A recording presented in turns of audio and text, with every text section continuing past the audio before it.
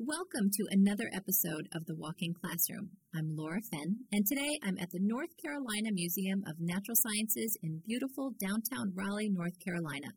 With me is Dr. Paul Brinkman.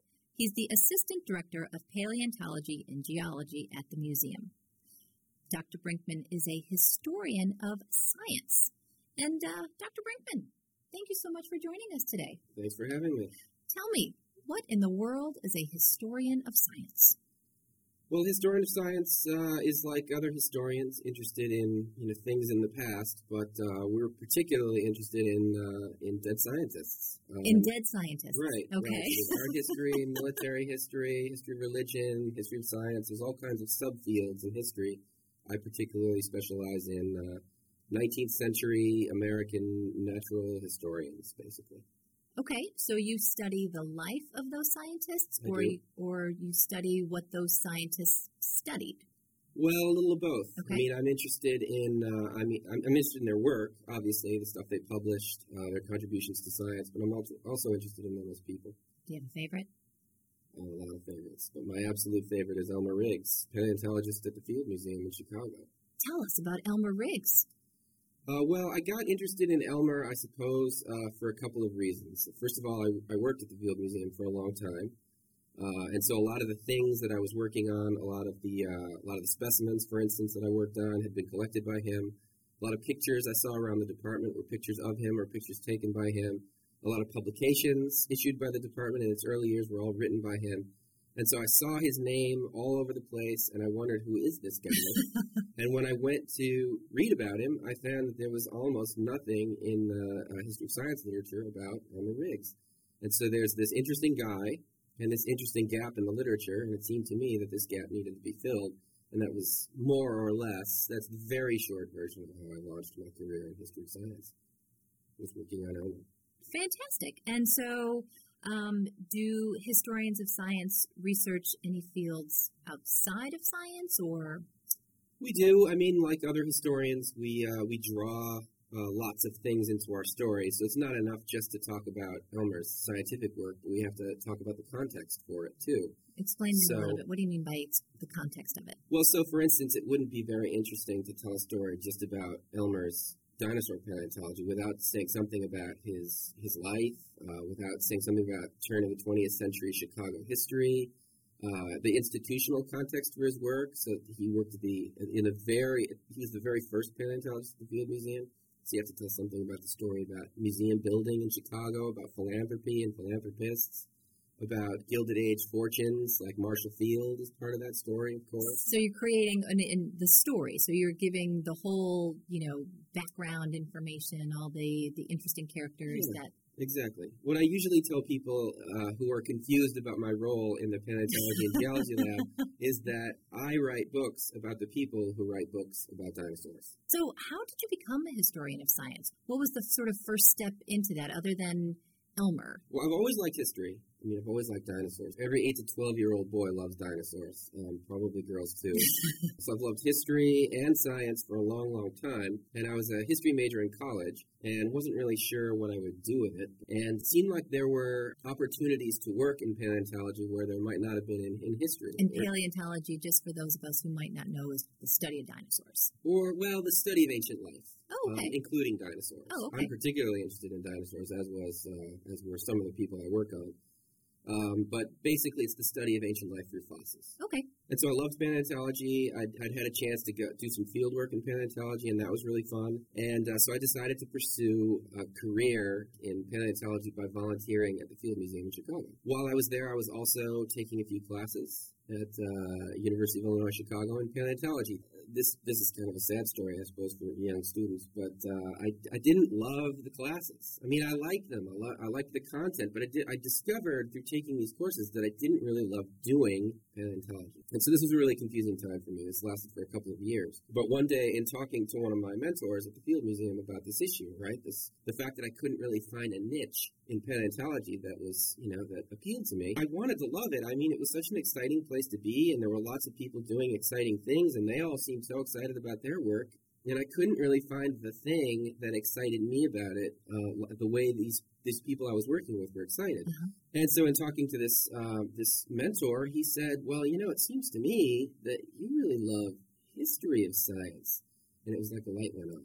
So I researched history science programs. I found one that seemed suitable. I enrolled in it, and that's what I've been doing ever since. What a lucky occurrence, right? That you were just having a conversation with somebody, trying to figure out what you were interested in, trying to put a finger on it, and then somebody was able to point you in the right direction. And yes. I think that that's such an important thing for our students to realize is, that very often people don't know what they want to do. They don't know what direction they want to go, and they know that they're interested in something, but they don't know how they can turn that into a career that makes them happy. Yeah. And so it sounds like that was a very fortuitous thing that you were able to. It was. I regret that it didn't come a little earlier because I might have finished while I was still young and energetic. But I'm glad it happened eventually. And I guess the lesson here is that the students should try a lot of different things. Sometimes it's hard to zero in on exactly what it is that's really, really interesting to them. When you were a kid, what did you think you were going to get into? What was your dream job? Well, I suppose like most kids, that changed with time. When I was really young, I wanted to be a fireman. And then an astronaut. But I did always like dinosaurs. As long as I can remember, I loved the book Danny and the Dinosaur when I was, a second grader or first grader. I can't even remember when I started reading that. But so I've always loved museums and dinosaurs and mummies and things like that. And I guess I thought I didn't really know what a career doing those kinds of things would look like, what a person who was interested in dinosaurs would do. And so I don't know that I ever really conceived of being a paleontologist or being, say, an Egyptologist or a person who works in a museum, a curator, because I had no idea what those people did. But I just knew I loved those things. And so I changed my mind a lot when I was growing up about what I wanted to do. I don't know. Eventually I just stumbled into the museum world, and I've been there ever since. So can you tell us a little bit about some of the research that you're currently working on? I have some in my notes, something about transatlantic exchange of ideas. Can you tell me a little bit about that? What I'm referring to there is the interchange of specimens and ideas between England and the New World. Not exclusively, but mostly. Mostly I work on Anglo-American subjects. But I'm also very interested in South America, so I work a little bit in Spanish as well. But I'm interested in how people collecting bizarre new specimens in places like South America or even in North America, and then moving those specimens back to Europe, usually to England, how those specimens changed ideas about nature. What time frame are you talking about that these specimens would have been collected and then transported back? That's been going on a very long time. Almost since Columbus. I'm particularly interested in the 19th century. One of my main sources is scientific correspondence, and the 19th century just happens to be a time when people were communicating through letters all the time. So there are these really rich collections of scientific correspondence from the 19th century. And since those are one of my most important sources, I just happen to gravitate to those kinds of subjects. So you go back to those original documents, those letters that people wrote back and forth, and in those letters they sort of described to their colleagues back in England what they might have been discovering in South America? Exactly. So correspondence, diaries, journals, field maps, any archival source, any manuscript source, anything written by hand that was never published is potentially a goldmine of information for my kind of work. Am I correct in that you are looking at what the existing ideas might have been in England at the time, in the 1800s, and then when they received these shipments of new species that were found in South America or wherever, but how their idea of the world changed because of what they were discovering halfway around the Earth? Right. So can you tell us a little bit more about what did happen, or sort of what changes? Probably the most famous example is the idea of extinction. So you have to imagine a time when naturalists, when no one knew that species go extinct, that they go out forever. That idea was alien to naturalists before about the turn of the 18th century. And it was specimens collected in the Americas mostly that people had been talking about the possibility of extinction because a few specimens that were a little bizarre had been found in places like Europe and in Asia. But it was Megatherium, and then the American mastodon, and then again the mammoth from America that really made this argument. So these So people were collecting specimens of mastodons and megatherium and mylodon. What are all those? Mastodon and mammoth are giant elephant-like animals. Okay. Megalonyx and megatherium are giant ground sloths. And where were they located? South America? Well, the first one, megatherium, was found in South America, but they're all over the Americas. So the first ones were collected in South America. A few were also collected in North America. And when these specimens made their way to Europe, naturalists in Europe realized that these were almost certainly extinct. People had been exploring the Americas for close to 2 centuries by this point, and no one had seen a live one. And most people could not believe that living mastodons or giant ground sloths could possibly be, even in unexplored areas like Patagonia or the western U.S. Of course, there were a few holdouts, Thomas Jefferson being the most famous one, who insisted that the great chain of being could never be severed, that no creature created by God could go extinct, and so therefore there must be megalonyx roaming the American West, and he allegedly sent Lewis and Clark west in part to find living examples of these weird animals. So because the scientists down in South America had found, the paleontologists had found the fossil remains and then sent them back, that's sort of what led to the idea of extinction. That, right. In fact, there's no way that any of these giant sloths could be roaming around, but we do have their bones. Therefore, the only thing the conclusion is that they were once here, but now right. they're extinct. They must have lived once, but they don't live now. So, Dr. Brinkman, you also do a little paleontology. How are historians of science and paleontologists similar? Well, in one way they're similar is that both paleontologists and historians go to places to collect data. Paleontologists go in the field. They do field work. And when you say in the field, can you just, for some of us who might not know what the field is, what does that mean? So field work in paleontology means going somewhere to collect fossils. We usually go west because that's where most fossils are found, not because there aren't fossils in the east, but they're just harder to find here.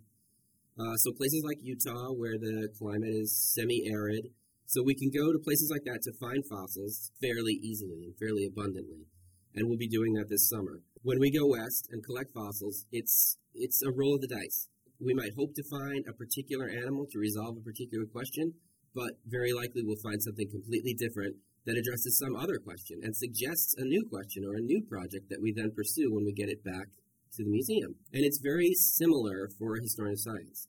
So a historian of science goes to an archive, for instance. So the equivalent of field work for a historian is to go to some collection of manuscripts. We call those archives. We usually find those in museums, but they're also in libraries, they're at government agencies. Archives are all over. There's probably an archive in your attic. Old papers that have never been published. Okay. They're not organized maybe in the attic, but they're there. And they're potentially invaluable resources for historians, or they certainly will be maybe in 100 years. Right, okay. Historians go to archives. We look through papers maybe with the idea of solving some particular problem, some question we've got, some burning question about how science was done in the 19th century. But instead of finding documents relevant to that question, we find something completely different. And so again, it suggests new questions and suggests new projects. And when we get back to the museum, with our notes or with scans or photocopies of these documents, we wind up going in a completely different direction. And so that's one way in which paleontology and history of science are very similar. So for students who are doing their own research, I would imagine that sometimes the smallest details probably lend themselves to some of the largest discoveries. Do you have any comments about something like that? Well, that's definitely true. You never know what's going to be. It's impossible to know, as a scientist, it's impossible to know what's going to be interesting to future historians of science. Often we discard notes that we think, oh, this is never going to be interesting to her. This was a dead end. This led me nowhere. I'm not interested in this. I'm just going to throw this out. Those are the things that a lot of historians want to see. What were the unproductive dead ends? What kind of, sometimes we call these garden paths, right? When a scientist is led down a garden path that goes nowhere, that's really interesting to historians. Why did this project fizzle? Why didn't it yield something interesting? Why did it, what happened? Those things are really interesting to historians. Scientists often, when they write their own histories, they do a very poor job of it because they tell this triumphant march of progress. It's a straight linear story, and historians are interested in the complications. Right, because those are often very revealing about how science really works. So it's impossible to predict what historians are going to be interested in. And one of the things that I do, so when I go on the field, for instance, with, I have several paleontological colleagues that I go on the field with that will be going again this summer, I record things that I know they're not recording. And I feel like this is sort of like what color shirt you wore that day? Well, that does get recorded in photographs. So people are interested in questions like that. What was the weather like? What were they eating? Where did they get their water? How did they move specimens around? How did they pick these 2,000-pound specimens up? Out of all of your positions, what's your favorite part of your career? My favorite thing, I suppose, is the Discovery Act. So it's whether I'm wearing my paleontology hat. In paleontology, that means field work. If I'm wearing my historian hat, my favorite thing to do would be to go to an archive, look through old papers. There's something that even still, after doing this for, close to 20 years now, it's still thrilling to, go to an archive for the first time, open up a document box, thumb through a couple of pages, and read something that nobody has read in 100 years. Yeah. And so, since this is the walking classroom, I have to ask, what is your favorite place to walk? I love walking. In fact, one of my lifetime goals is to never own a car. So I've never owned a car.